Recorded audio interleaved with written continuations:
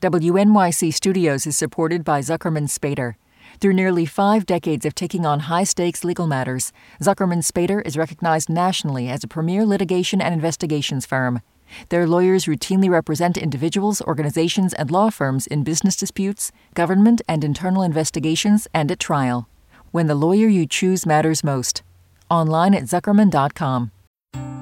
But what is it, Billy? What's holding you back? I don't know. I just can't commit. Do you find yourself feeling sweaty at the thought of making a recurring donation, quivering yet frozen in terror when considering taking the big leap to being a monthly donor? Well, worry no more, because here at Radiolab, from today until December 31st, you can make a one-time contribution to one of your favorite public radio programs.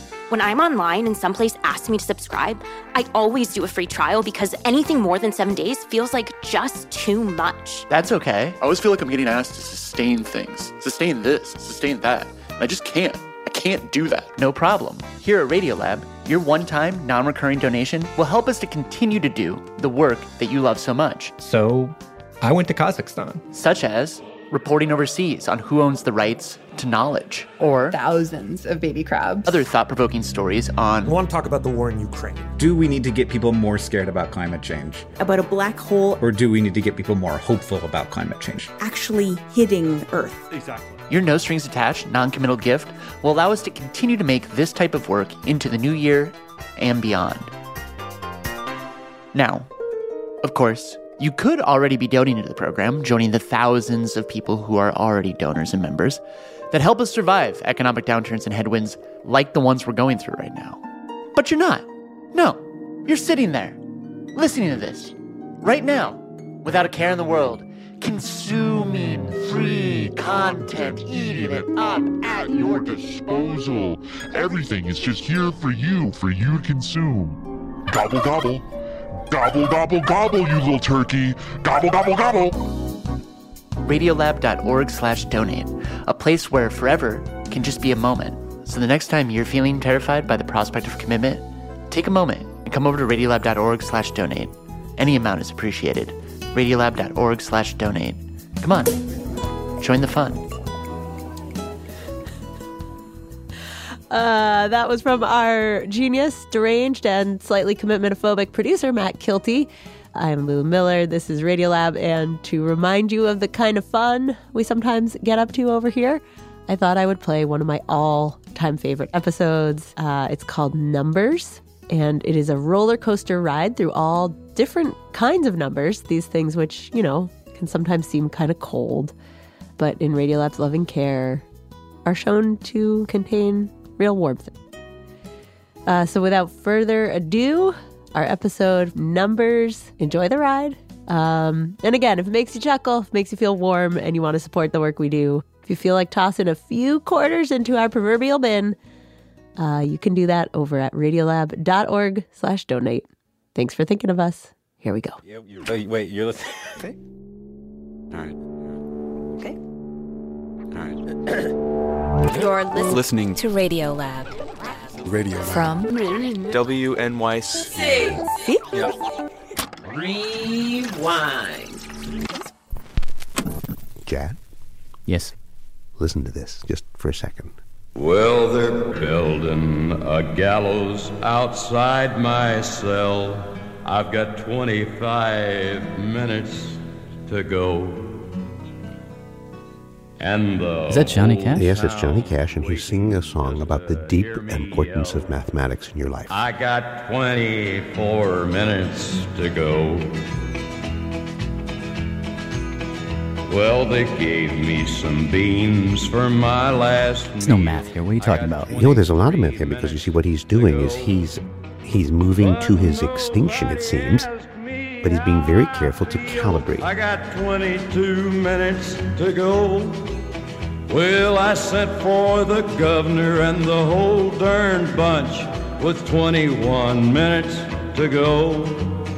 And I sent for the mayor, but he's out to lunch. I got 20 more minutes to go. Oh my god, we're gonna go all the way to 1? I feel like listening to this song for 3 hours already. The numbers are making it tedious. I would, if I were him, I'd lose the numbers. You'd lose the numbers? Yeah. You can't lose the numbers. You cannot lose the numbers because numbers create order in your life. I could lose the numbers. I could survive my whole life without them.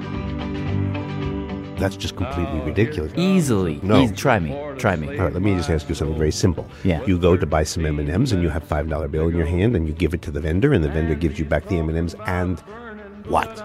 No numbers required. I hand him the bill, he hands me some change. I just go by trust. You go by trust. Yeah. He asked you how old you are. What do you say? I'm middle-aged, I tell him. With 11 more minutes to go. Hey, listen to that. You hear that? Suppose that you're late for an appointment or something like that. Yeah? So you call up and you say, I'm going to be 3 minutes late, 5 minutes late, 10 minutes late? I usually just wait for the call before I leave. I know that. Which you know is true. I know it's true. So yeah, don't need them. You're a test. You're taking a test in school. You get a 98. You get a 52. You don't care? Pass, fail. How much gas is in your car, Jed? I wait for the light to come on. Suppose you want to call me. Right? Yeah, and you can't remember my phone number. 2 words. What? Speed dial. How many words? Oh, crap! You see, you gotta use numbers. I got 2 more minutes to go. I can see the buzzards, I can hear the crows. 1 more minute to go. And now I'm swinging and here I go.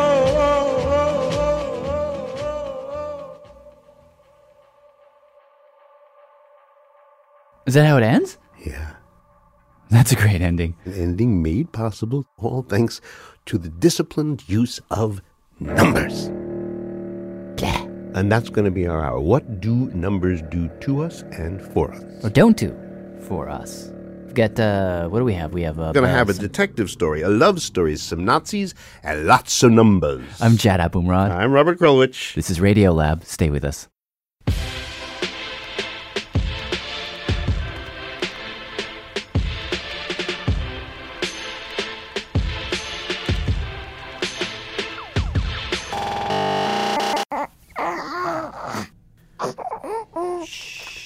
So, Jad, do you want to introduce this person? This is little Emil. He's hi, Emil. So, how old is he now? Yes, he's hungry right now. He's about 30. Carla, how old is he? 36. At the time of this recording, he is 36 days old. Well, I mean, you must have wondered. Do you think he has any sense at all of numbers or quantities or what do you mean, anything? Like, can he count? Is that what I'm you're not asking? asking if he can count, but like, do you think he has a numeric sense at all? Do I think he has a numeric? No, I don't think he knows that he that is his hand that he's chewing. So I don't think there are any numbers in there. In fact, I'm pretty sure there aren't. Well, actually, Lulu, you should introduce yourself to Emil. Hi, Emil. Emil, this is our producer, Lulu Miller. And by the way, Jed, while you were on paternity leave, we sent Lulu on a little mission to ask, where does a number sense come from and how soon does it arrive in a person? Hello? So this is the first guy I spoke to. His name is Stanislas Dehaene. Yeah, speaking. Who's he? He is a neuroscientist in Paris. So we've been brushing up my English for a few minutes. Currently, he's like the godfather of this research. Really? He wrote a whole book called The Number Sense. It talks all about what babies understand. Mm-hmm, yeah. And he said that for a long time, people thought that babies came into the world just empty. Piaget and many other thinkers thought that there is what people have called the blank slate. That we could only learn numbers if we were taught them. Yeah, that's what I think. But now we know it's just completely wrong. And how do they know this? Well, experiments. Right. Lots and lots of baby experiments. The equipment we have is a set of little sponges which contain a very small electrode that you can place on the head of the baby. It's a little net. And these babies are how old? In this case, it was babies of 2 or 3 months. So he plunks the baby down in front of a computer screen. And on the screen are a bunch of little pictures. Like, little ducks, for instance.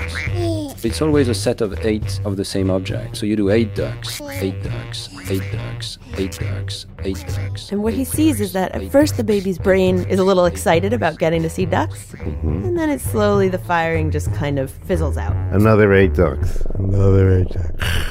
And then at some point, suddenly, he changes it to 8 trucks.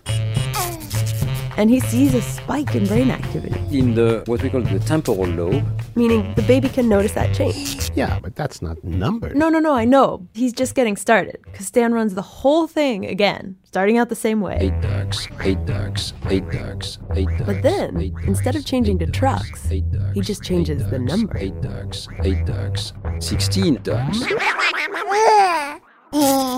And once again, the baby notices the change.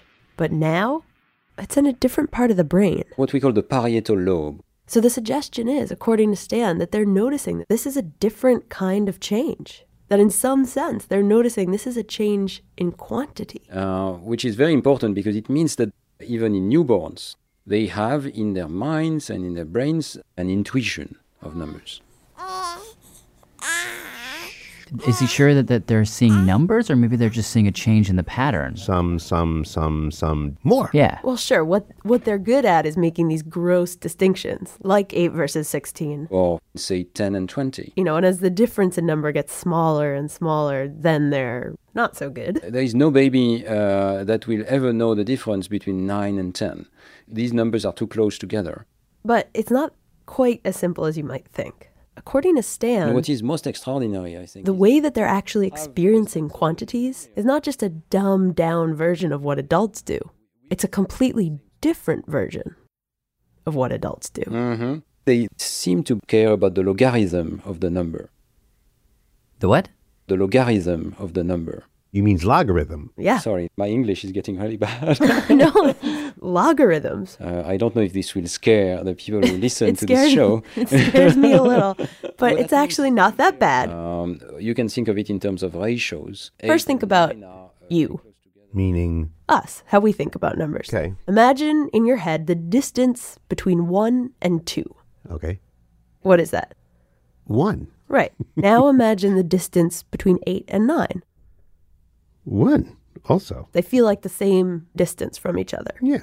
But that's because we think of numbers in these discrete, ordered chunks. 1, 2, 3, 4, 5, 6, 7, 8, 9, 10. But now if you were to think about it logarithmically, like the baby, the distance between 1 and 2 is huge.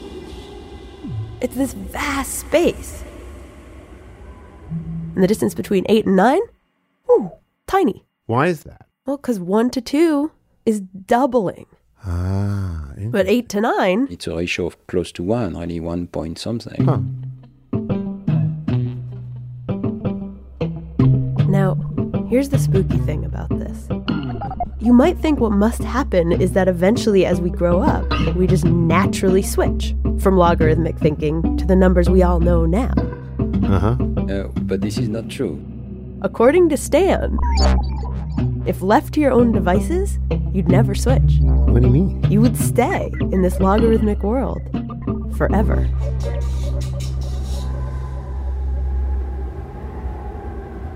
So we've done these very funny experiments in the Amazon with people from the Amazon who do not count.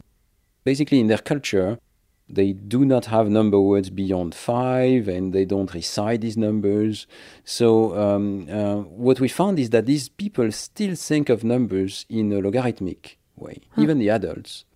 What that means is that if you give them a line, and on the left you place 1 object, and on the right you place 9 objects. You got that? Uh-huh. And he asked them, what number is exactly between 1 and 9? Okay. So you'd say... 5. Exactly, but... What they put in the middle is 3. 3. Wait, help me here a little bit. So the property of the logarithm is that each time you multiply the number, you move by a constant displacement.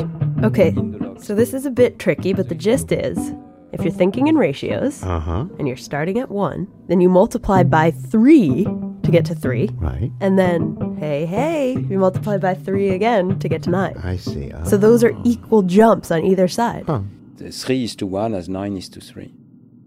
Get it? Yeah, well, it's such a sophisticated way to go about thinking about it. Yeah, to us, but not to them. That feels intuitively simply like the middle. Dozens of people did this without hesitation.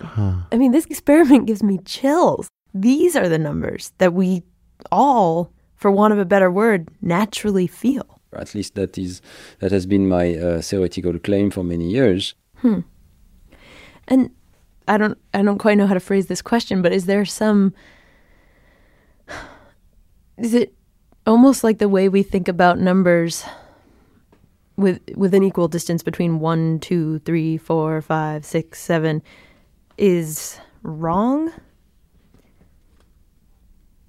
I wouldn't go too far. But then I talked to Susan Carey. I'm professor of psychology at Harvard University. And she said that numbers as we think of them today are certainly made up. Those are human constructions. And even somewhat at odds with how we feel numbers intuitively. That's right, they are. So there is the problem. Then how do we ever come to understand the numbers we know now? That's a $64,000 question. She says it happens gradually. Okay, don't touch the microphone. Yeah. Over a couple of years. Can you count? Yeah. Let's hear. 1, 2, 3. One more quick introduction. That is Mina, who you might remember from the Laughter Show. Yes, you've met Mina before. And her mother, producer Amanda Ronchik. She will be 2 in a week. 2. Yes, it's her birthday.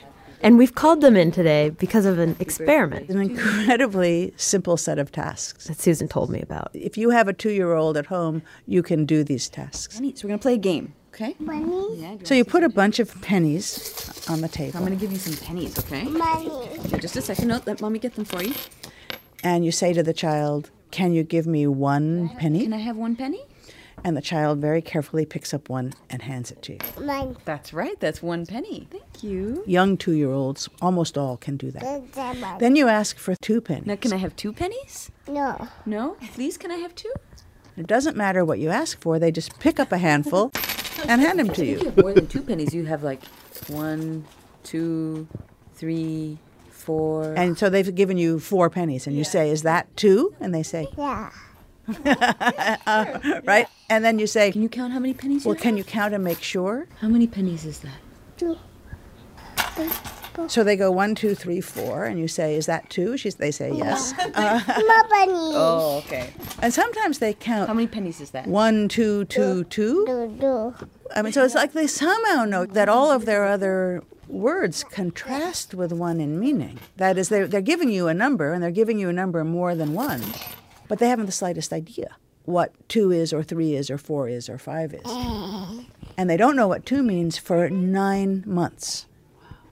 And they're in that stage for several months, and then they become 3 knowers, and then they become 4 knowers. That process takes a year and a half. In other words, even though it sounds like Mina understands numbers like we do, good job. She's probably still living in the land of that baby math. But there does come a moment when they finally step away. Can you sing that song? And it happens right when the kid's about 3.5 years old. What they do, I think, this is speculative, but after years of everyone around them saying, count. Can you count how many pennies you have? This is something parents do. 1, 2. They practice counting with children. Can you count for me? 1, 2, 3, 4, 5, 6. Can you do 4 or 5? 7, 8, and 9. The last one's 10. 1, 2, 3, 4, 5, 6. 7, Even though the kid is baffled by these numbers and they don't know what 5 or 6 or 7 means. 4, 5, 6, 7, 8, and 9. The last one's 10. 1, 2, 3. At some point, after enough pressure, count. 8 and 9. The last Count. one's 10. they just sort of Count. throw up their hands, Count. Count.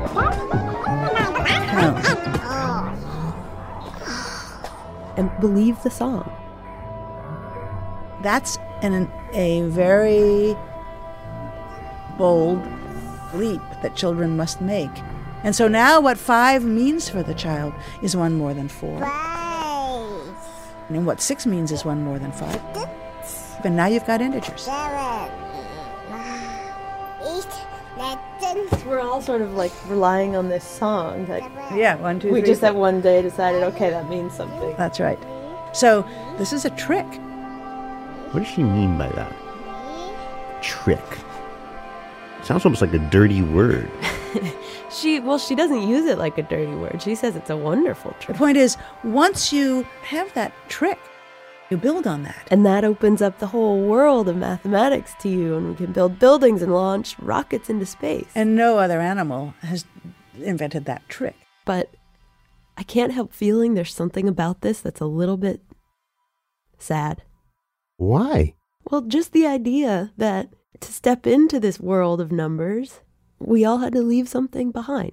What you were born with. Yeah. But no, look what you get on the other side, though. You get to play and have remarkably interesting, if you like math, you get to play with deeply abstract and beautiful thoughts. So, yes, and that's great. But so do you feel sad when somebody's good at trapeze work? No, that's just something that they're good at, and they practice it and they learn it.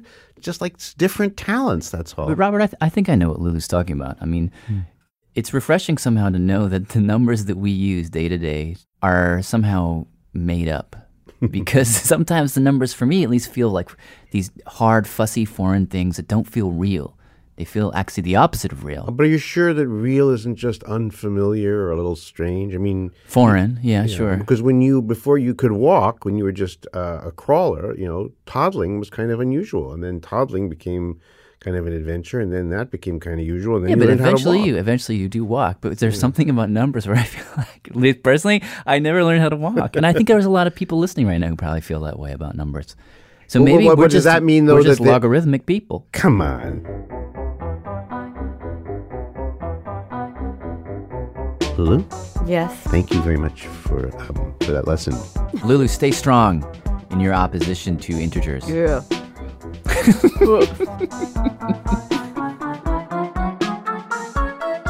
We'll be right back.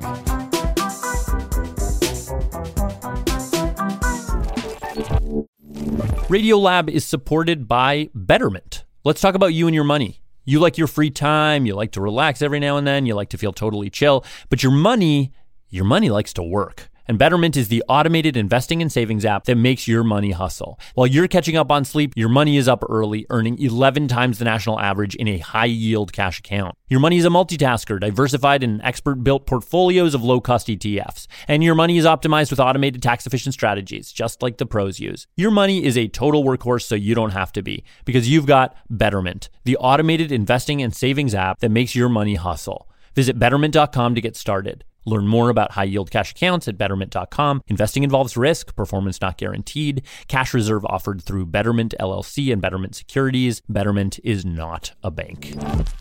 WNYC Studios is supported by Zuckerman Spader. Through nearly 5 decades of taking on high-stakes legal matters, Zuckerman Spader is recognized nationally as a premier litigation and investigations firm.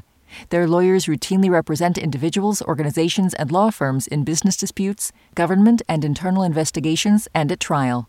When the lawyer you choose matters most. Online at Zuckerman.com. When you see actor Danielle Brooks on the red carpet at the Oscars, she will be in full glamour and in grief. I've been with Sophia for so long. And I just know, after the Oscars, that chapter is really done. And that saddens me. I'm Kai Wright. A star of The Color Purple honors the role that shaped her career. Next time on Notes from America. Listen wherever you get your podcasts. Hello, I'm Jad Abumrad. And I'm Robert Krulwich. This is Radiolab. We're still talking about numbers, and now we're going to switch, though it may fatigue some of us. If you think about them a little differently, if you learn to embrace them and give them a bit of a hug, wonderful things can happen. I'm going to introduce you to a nosy man named Mark Negrini. I'm an associate professor at the School of Business at the College of New Jersey. He has a really heavy New Jersey accent, but what he really likes to do... What kind of accent was that? That was kind of a... I originally grew up in Cape Town, South Africa. South African, yes. Oh. He likes to play detective, and the clues he looks for are numbers. I can't walk past a number without just wondering about it. What went into that number? How did it get there? For example, after I finished filling up at a gas station, sometimes I would just walk around and look at the dollar amounts on the pump. So he peeks in at the pump right next door. And it's rather amazing. You can almost tell who's been there before. If you see a number like $1.40, then you know, oh, teenager with no money. Why? Wait, explain that? Because that's all the kid can afford. Quite right. Sometimes I'll see $10.04 and I'll say, you meant to do $10, but you were a bit slow today. So you go to the gas pumps and they tell you all little short stories. Yes. And his favorite story that numbers tell actually starts back in 1938. So imagine an office in Schenectady, New York, at the GE Research Laboratories. And in that office is a man, and he's sitting at his desk. Mr. Frank Benford. And Mr. Frank Benford is a physicist, so he's doing some difficult calculations, and he's hunched over a book. Probably, actually, one of the most boring books you could imagine. Yes. This is a book of logarithmic tables. What are logarithmic tables? So, log tables were a very convenient way of doing multiplication in the early part of the last century. So, remember, this is before there were calculators. So, if you wanted to multiply something like 145 times 3,564, you could just go to this book and look it up. So it starts with numbers you might want to multiply by. 1 to 100 on the first pages, then 101, 102, up to 200 and 300. And the back of the book is like 900s. The further you go, the higher and higher the numbers you use to multiply. That's right. So our Benford fellow, he's sitting there doing his calculations, and he's looking up the numbers, flipping through the book. He's staring at the pages, and he notices something kind of weird. He noticed that the first few pages were more worn than the last few pages. Meaning more smudgy and darker and oily, as if he was using the front of the book more than the last few pages. And he wondered, why is this happening? Strange. I'm not aware of favoring one part of the book over the other. Am I doing something a little odd? Or maybe it's something bigger. And that's when it hit him. He thought maybe in this world there are more numbers with low first digits than with high first digits. What? More numbers that start with 1 or 2 than numbers that start with 7, 8, or 9. Just because his book is worn? No, that's what started him thinking. So here's what he did. He compiled some tens of thousands of statistics. That's Steve Strogatz, mathematician at Cornell University. Just anything he could think of that was numerical. Molecular weights of different chemicals, baseball statistics, census data. The revenues of all the companies listed on the main stock exchanges in America. And everywhere he looked, in all these different categories, it seemed, yes, there were more numbers beginning with 1 and 2s than 8s and 9s. Wait, really? Oh, yeah. This has been checked out again and again and again, and it's true. Size of rivers, earthquakes, and things like that. Populations or number of deaths in a war, areas of counties. Stream flow data. What if you were to say, get all the people in New York together and look at their bank accounts? Bank account balances follow Benford's law nearly perfectly. Meaning that if you just look in at the amount of money that people have, matter of factly, in all the bank accounts, you'll find they begin with 1 more often than they begin with 2? Perfectly, yes. So actually, they begin with 1 30.1% of the time. They'll begin with a 2 17.6% of the time. They'll begin with a 3 12.5% of the time. That's a big difference. Why would 3 be... I'm sorry, keep going. The poor 9 would only occur as a first digit 4.6% of the time, which actually would make the 1 approximately 6 times as likely as the 9, and it is quite amazing. That is more than quite amazing. That's deeply suspicious. I mean, this is crazy what I'm telling you, and I can't give you good intuition why it's true. But Steve and Mark and many, many, many mathematicians will tell you, despite what you may think, there is a preference, a deep preference in the world, it seems, for number sequences that start with 1s, and then 2s, and then 3s. Robert? Mm-hmm. So what?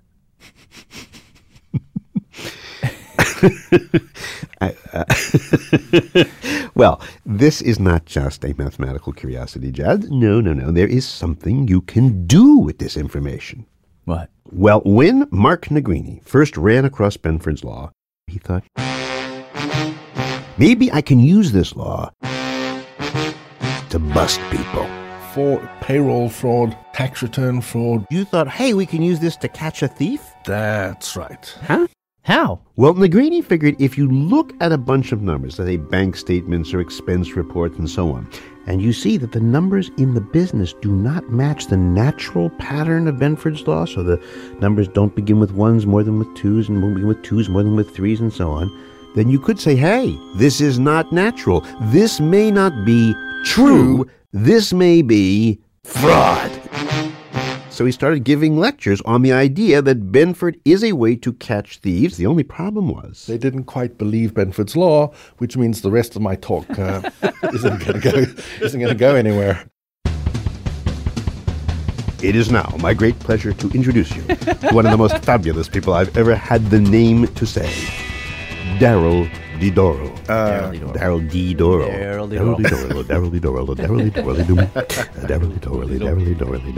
It's an alliterative heaven. It's like palindromic. Yeah, it's Darryl Durrell. Oh, Darrell.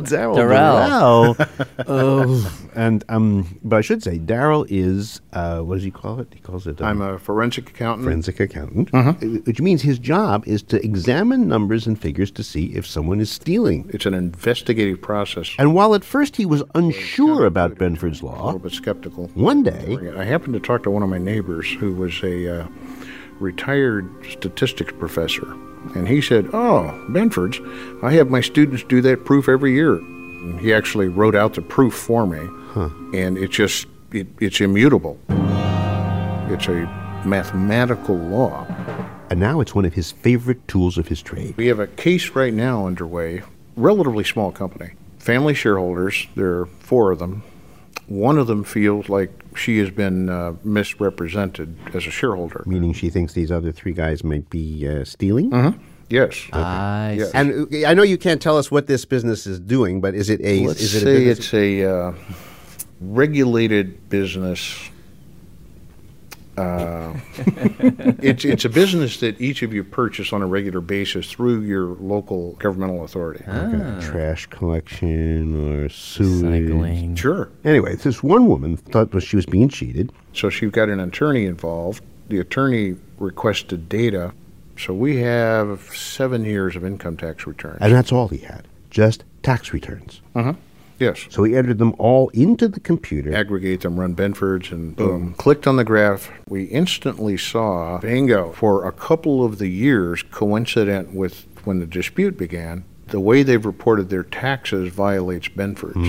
Very suspicious. Yes. Blew out the Benford's pattern. You mean like there are too many 9s on the tax returns? Meaning if you look at the tax returns of this company, you will see a pattern that isn't natural exactly. Not enough 1s and too many 7s, 8s, and 9s. But now you have to convince detectives and then lawyers and then judges that this is real evidence of wrongdoing, but they've not heard of this thing. Benford's, they don't know about it. As a practical tool, has probably been around maybe 10 years, maybe 15 at the outset. Please welcome Darryl Durrell. I'm at a conference now with about 700 people.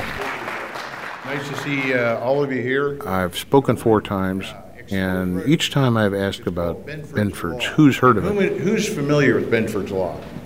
Maybe 5% of the people. Can you just look at pennies? Just a couple observations. To me, it doesn't make sense to exclude the Can pennies. you use Benford's? When your same result. And they're asking, do judges allow Benford's in as evidence that suggests that someone's committed a crime? Is there case law out there that actually cite the use of Benford's law? And Darryl tells them, oh yeah, yes, you can use this evidence in court. Yes, federal, state, and local, from the experiences we've had. And then he tells them stories, like the case of the CEO stealing money to buy automobiles, firearms, artwork, jewelry, run Benford's, and boom, the CEO is still in federal prison. Or the case of the dentist and his wife. She began having an affair with a guy who turned out to be a meth dealer. The dentist suspected her of having dipped into the till, run Benford's, and boom. Oh, busted. She eventually pled. Or the guy with a $40 million Ponzi scheme. Run Benford's, and boom. Well, almost boom. I mean, Benford's was an element in all these cases. It wasn't the clincher, but still. It is a very compelling argument. And 10 years from now, it'll be the equivalent of a fingerprint.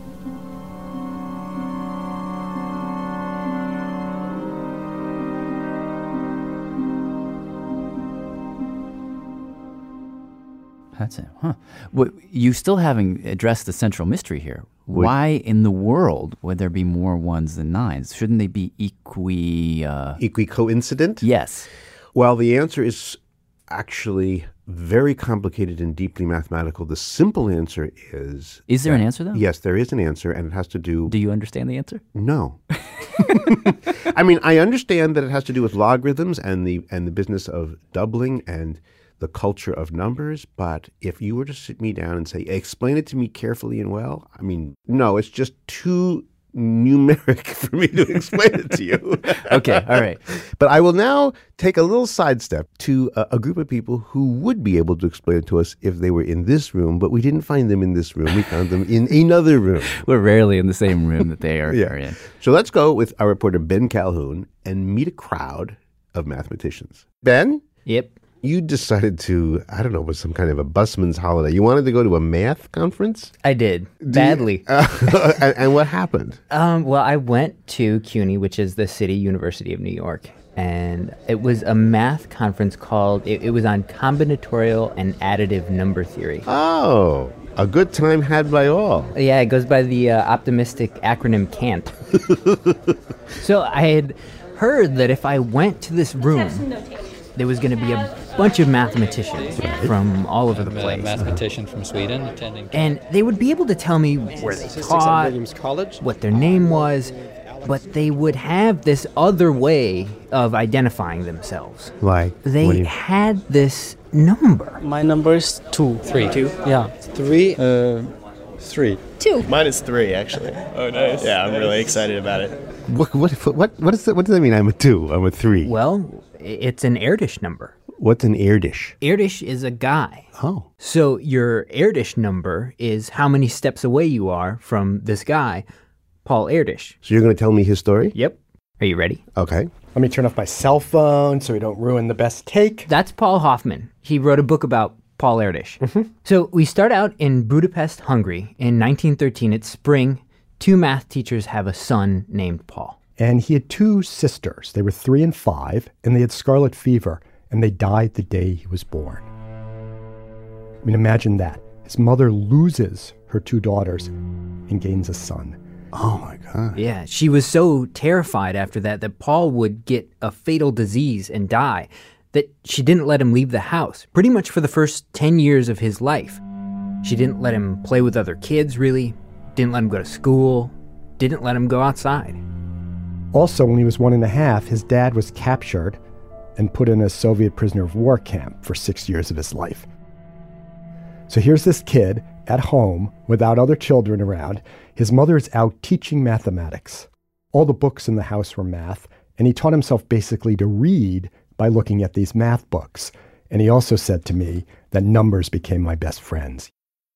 So, I mean, here's a kid whose, whole life is mathematics from the beginning. But let's fast forward. Paul Erdős gets his PhD in his early 20s. This is in the early 1930s. Paul Erdős is Jewish, which means he knows that he's got to get out of Hungary. And he managed to get to the United States. But he has to leave his family behind. When the Nazis moved into Budapest, 4 of his mother's 5 siblings were killed. His father died as they were herding Jews and trying to move them into the ghetto, and he only had his mother left. But she was in Hungary. And in 1941, Paul Erdős was at Princeton University. He was just 27 years old, completely cut off from his family. He was lonely, and he was homesick. I mean, this guy had no conventional friendships. He had no sexual relationships. His only contact with the world was the people he worked with. I mean, what's remarkable to me is other people who had been through this kind of life experience might have ended up in a mental institution or worse. But he didn't.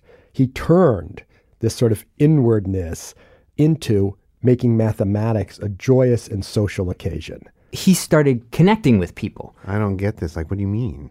Well, he started traveling. He would hear about somebody who was working on something interesting, and he would find a way to get there, show up at their door, and he had this phrase that he would say, "My brain is open." And he was there to work with them on whatever it was that they were working on. And he just kept moving. He made a circuit of 25 different countries. Eventually, he gave up almost all of his possessions, and he became essentially homeless. He had no home? He had no home. So everywhere he went, people had to put him up. And as a house guest, the man was an acquired taste. He didn't know how to do basic things. He couldn't cook. He couldn't even boil water for tea. He could barely change his clothes. Erdős didn't know how to tie his own shoes until he was 11. He had some kind of skin condition, so that he only wore silk. Silk clothes you had to wash. I mean, he went through life this way. And there was the schedule. He did mathematics 20 to 22 hours a day. He'd bang pots and pans around in the kitchen at 4 a.m. because he wanted you to come downstairs and do more math. So why would anybody want to visit from this guy? This sounds like a walking nightmare. You have to cook for him and stay with him and wash his clothes and tie his shoes. Regardless of all of it, you wanted him to come see you. Why? Because he was just that good. This was like God coming to visit you. He knew your strengths. He knew how you thought. And it was fascinating to watch him. I mean, there were times, like I went with him to a math conference. He was there in his hotel room. And at one point, there were like 10 or 12 mathematicians in the room. Some were sprawled on his bed, some were sitting on the floor. And he'd be working with one for a few minutes. And then he would turn to another. And then he'd go back to a third. And he was working simultaneously with all these people on different problems. Paul Erdős wrote more papers and collaborated with more people than any other mathematician who's ever lived. He did mathematics with anybody, even if the person was a dim bulb in the world of mathematics. Now let me just thank... And what's this person do? This is Paul Erdős on his 80th birthday. That the only good wish for an old man you can say is the easy cure of the incurable disease of life. Surrounded by a lot of people. The mathematicians who loved him and put him up in their house. We want to express all our deep, warm feeling to you, and I want to raise this toast for you.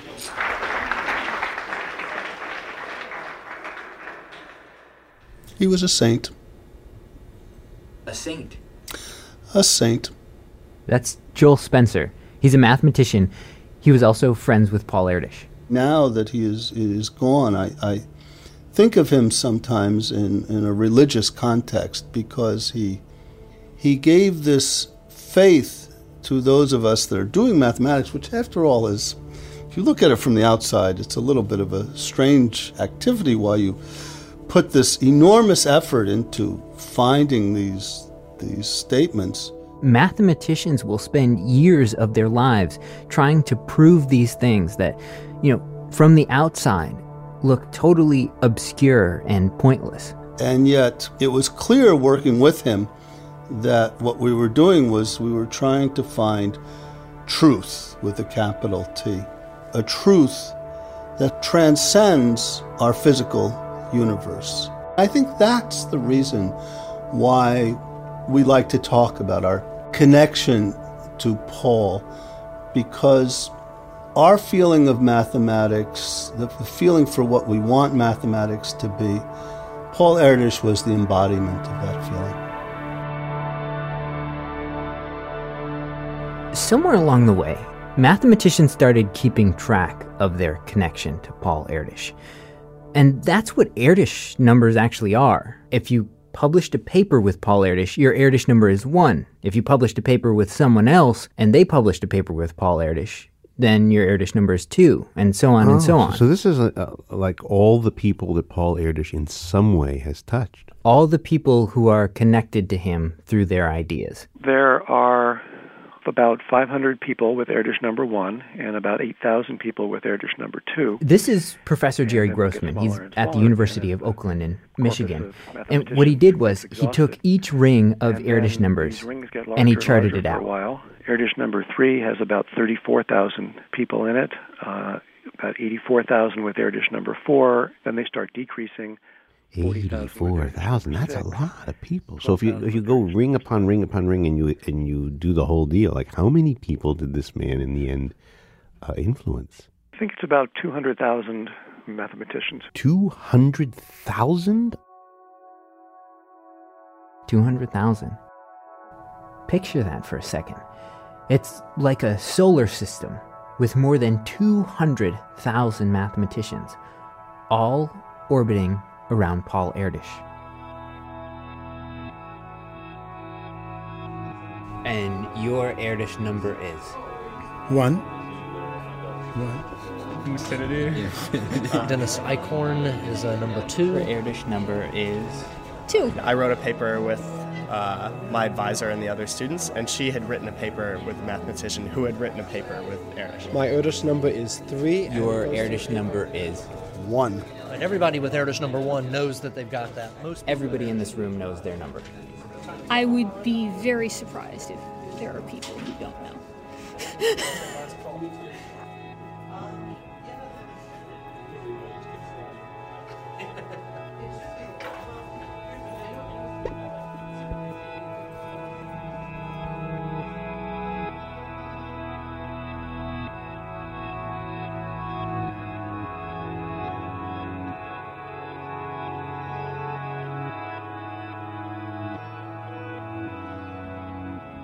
Ben Calhoun's Erdős number is 00.5778-B-1 radical 6.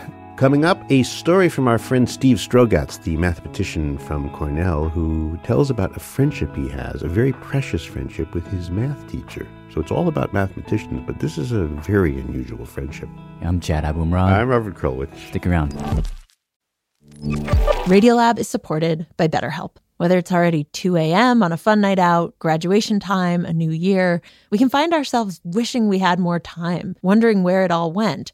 But there's a question. If we were magically given that time back, what would we do with it? Perhaps you'd spend more time with a friend that you've lost touch with, or petting your dog, or just noticing the sweetness of doing nothing.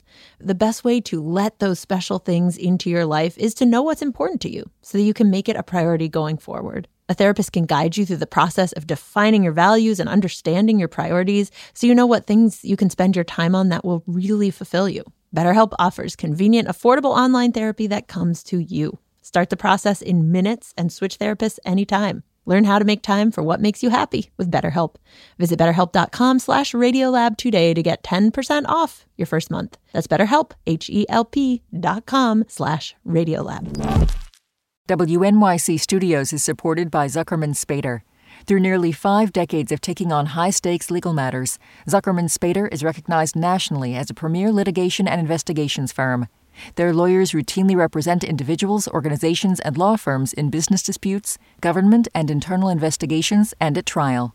When the lawyer you choose matters most. Online at Zuckerman.com. When you see actor Danielle Brooks on the red carpet at the Oscars, she will be in full glamour and in grief. I've been with Sophia for so long, and I just know, like, after the Oscars, that chapter is really done, and that saddens me. I'm Kai Wright. A star of The Color Purple honors the role that shaped her career. Next time on Notes from America. Listen wherever you get your podcasts. Okay, I'm Jad Abumrad. I'm Robert Krulwich. This is Radiolab. Our topic today is mathematics, mathematics, and mathematics. I suppose that is our topic. But actually, we do have a gripping story for you coming up now from our producer, Soren Wheeler. Hey, Soren. Hey. And this is about math, right? Yeah. Well, math and friendship, really. And I heard it from Steve Strogatz. He's a mathematician at Cornell University, and he's been on the show once or twice. Mm-hmm. Okay. And we sat down in the studio, and he told me about... Why don't you back up and tell me a little bit about high school and about his high school math teacher, Don Joffrey. Well, there were several striking and peculiar things about him. I mean, probably the first thing is that he was physically incredibly impressive. When he would hold the chalk between his enormous fingers and write on the board, the chalk would pulverize with each stroke so that there would be this cloud of chalk dust all over him and his big sweater. And another thing that was very unusual about him, he'd be in the middle of a calculation, standing at the board, chalk dust all over him as usual. Then he would space out, and he'd get a look in his eye, a kind of faraway look, and then he'd say, "Oh, this reminds me," with the hushed tone, "Oh, this reminds me of the time Jamie Williams calculated the formula for the nth term in the Fibonacci sequence." Who's Jamie Williams? Jamie Williams was a student. He was just a couple of years ahead of Steve in Mr. Joffrey's class. And that was part of the mystique. that now he was graduated and it was as if the secret was lost to the ages. But the point was that he would talk about a student. With reverence. With reverence. Yeah. What was very thrilling about that is that there was this kind of chain that we were now becoming part of. Yeah, so then I'm off to college, and it started very early. I started to write to him. It was like an annual tidbit. Dear Mr. Joffrey, here's the gem that I learned this year in math. So Steve would write to him, Mr. Joffrey would write back, add something, ask him a new question, and it went on like that for a while, with Steve kind of still being like a student and Mr. Joffrey still like a teacher. There was one moment, though, where something new happened, where he wrote to me asking for help. He said a question came up in his class about an elliptical swimming pool. So, picture a swimming pool. Often there's a little border on the edge of the swimming pool, like a piece of concrete that lines the pool. You stand on that part before jumping in. And so the question was, if you had an elliptical swimming pool with a 1-foot border around it, is the outer edge of the border also an ellipse? Something about that really appealed to me. It was a very nice math problem. Probably there was a little bit of a show-off in me. Like I thought if I could do this, he's going to say something nice. You'll become part of the pantheon. Yeah, maybe I'll enter the pantheon. They'll start talking about me like they used to talk about Jamie Williams. So I stopped whatever I was doing, and I worked hard on that ellipse problem, and I figured out 2 or 3 different ways to... It turns out it's never an ellipse. It cannot be an ellipse. So Steve sat down and wrote back to Mr. Joffrey about this puzzle, but... I didn't just show him the answer. I wrote the answer in a very loving and gentle way that was meant to be empathetic. That is, I know where you're coming from, and I'm going to just start from scratch to lead you from where you are to where you need to be to solve this problem. In other words, Steve acted like he was the teacher, and Mr. Joffrey played along. And this was such a generous thing in retrospect. The humility, the modesty, the kindness in playing the role of a student. It's like he knew that that's what I needed. And man, I loved it. I couldn't wait for the next question. And as Steve went off to graduate school to become a math professor himself, he and Mr. Joffrey kept writing to each other. In fact, they were writing to each other quite a lot. There was one sequence in March of 1989 where we wrote to each other almost every day. He sent me a puzzle. I worked on it. I showed him a really beautiful answer. He expressed kind of ecstasy in seeing this answer. It was kind of a mathematician's dream correspondence of puzzles and equations, and Steve loved it. But every so often, Mr. Joffrey would break the routine. A little bit. He would say things about that he was doing some jazz piano gig. He would sometimes write about, he had 3 sons. He would talk about them a little bit. And, I feel embarrassed. It feels mean, but I remember not liking those parts of the letters. And I didn't write about that. I mean, I would say maybe I was playing some tennis but I have lines in some of my letters that say, after a few of those sentences, okay, enough stalling. Here's the math problem. But then in later years, he would almost pointedly ask me things. Like there was a time when he said, that rumor has it that you're engaged. We wish you the best if this is true. And guess what? In my letter back to him, I didn't say anything. Do you remember thinking not to respond or just... Well, I can tell you what was going on, which is that I was already in couple therapy with my fiance. Like in that time, the letters were a kind of refuge from all that. That is, we could go into this pristine world of math where things are simple and logical and well-ordered. There may have been part of me that felt like, oh, come on, this is the one place where it's all perfect. But over the years, that perfect world got a little less perfect. Because his oldest son died. Marshall died.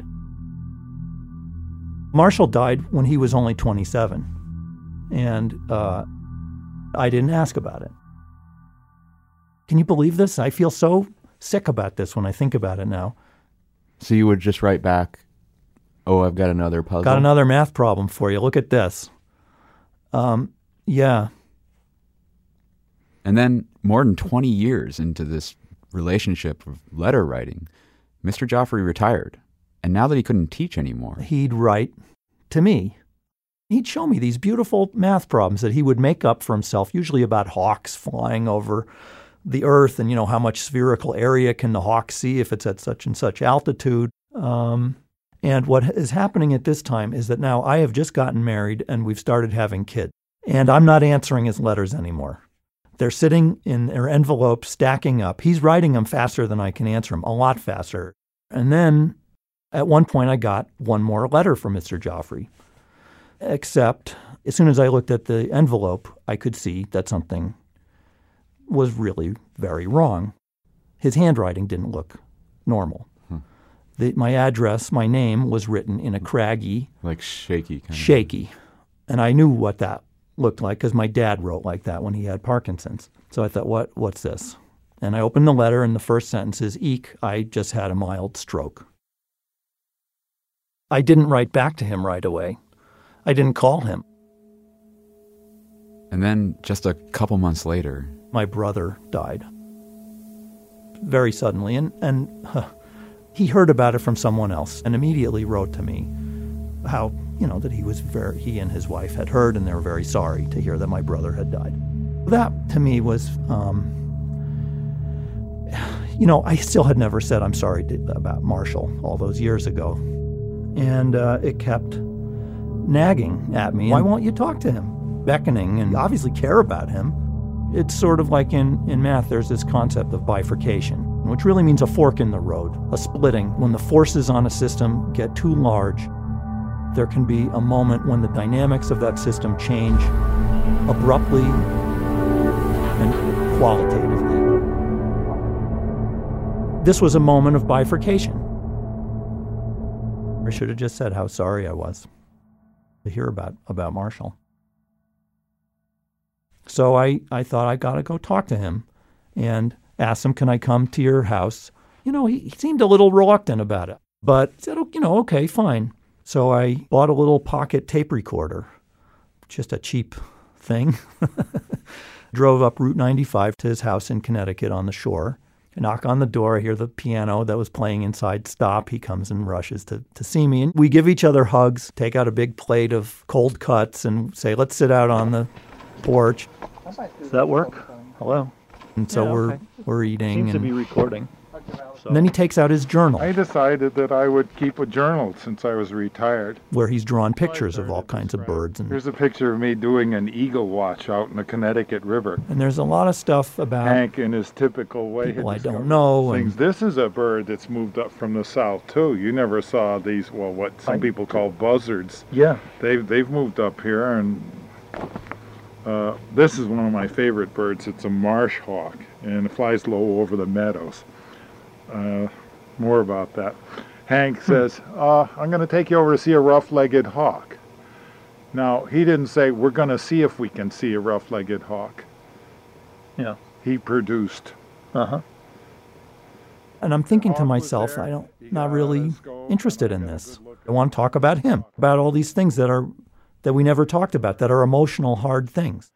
Like, what happened? How did your son die? They have a lot of work. They're just trying to make guys put in extra hours, to pay guys extra hours. There was a fidgeting feeling inside me. Paying benefits and all of the other stuff. I don't know. And there was a pause.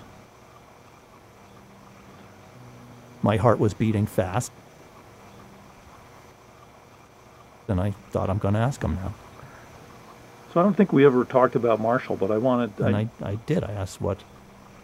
I didn't really know him either, but I know that he died very young, and what happened? What happened to Marshall? Well, that's something we don't really... Do you want to talk about that? Okay. And I think he was going to say that's something we don't talk about. Well, he had... I remember him as a star. And he did. He had a wonderful 27 years. Music was going to be... It was so beautiful. And so... and so he went to Manus. So uplifting and sweet. He'd be at home, and we'd sit around the piano and I'll get out the Cole Porter songbook and just turn to a page, something that he'd never seen. He could sight, read it, play it, and sing it all in one time with us. And I thought, golly, this guy's got a multi-channel mind that I wish I had. You know, he talked about what a great life he had in his 27 years. Even in his waning moments, he'd stay up all night long playing the piano. Just the house was just filled with beautiful music. And he had made plans to get a job at the New England Conservatory and things like that, but the fates were wrong for him.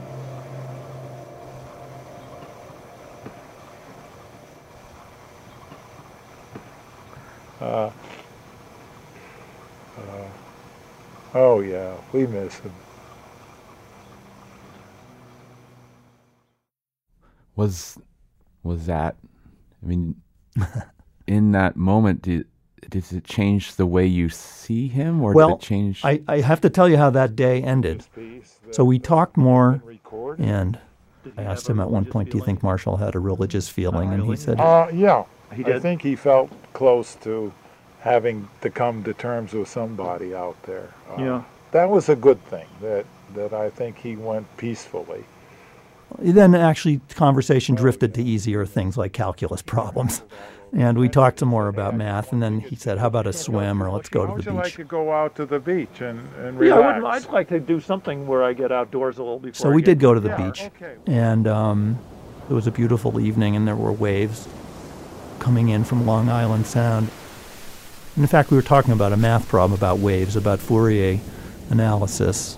Which is really about, well, infinity, and the fact that if you take an infinite number of simple waves, you can create any shape of wave you want. As long as it's a wave that repeats.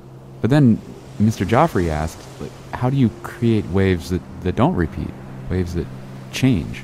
Sometimes waves don't exactly repeat. They can grow or die out.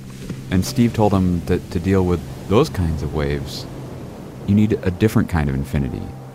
Not the kind where you just keep adding and adding and adding numbers, but the kind that sits in the space between two numbers.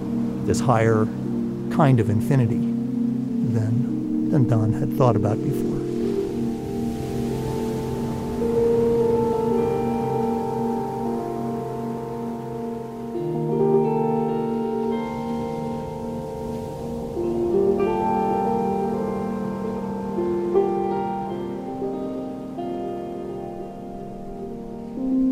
Thanks to Soren Wheeler, our producer, who interviewed Steve and produced that story. Thanks to Steve Strogatz, who has a book out now, which tells this very story, called The Calculus of Friendship. I'm Jad Abumrad. 3 seconds to go. You are? Robert Krulwich. Bye. Radiolab was created by Jad Abumrad and is edited by Soren Wheeler. Lulu Miller and Latif Nasser are our co-hosts. Dylan Keefe is our director of sound design. Our staff includes Simon Adler, Jeremy Bloom, Becca Bressler, Ikedi Foster Keys, W. Harry Fortuna, David Gable, Maria Paz Gutierrez, Sindhu Nyana Sambandhan, Matt Keelty, Annie McEwen, Alex Neeson, Sarah Kari, Alyssa Jung Perry, Sarah Sandback, Ariane Wack, Pat Walters, and Molly Webster. Our fact checkers are Diane Kelly, Emily Krieger, and Natalie Middleton. Yeah. I always want to do this.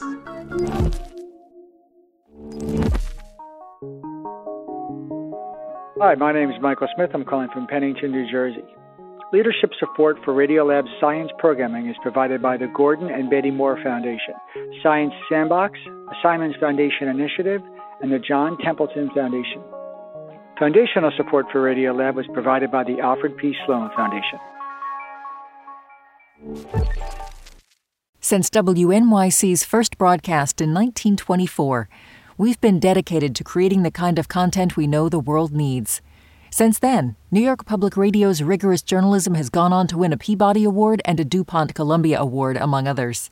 In addition to this award-winning reporting, your sponsorship also supports inspiring storytelling and extraordinary music that is free and accessible to all. To get in touch and find out more, visit sponsorship.wnyc.org.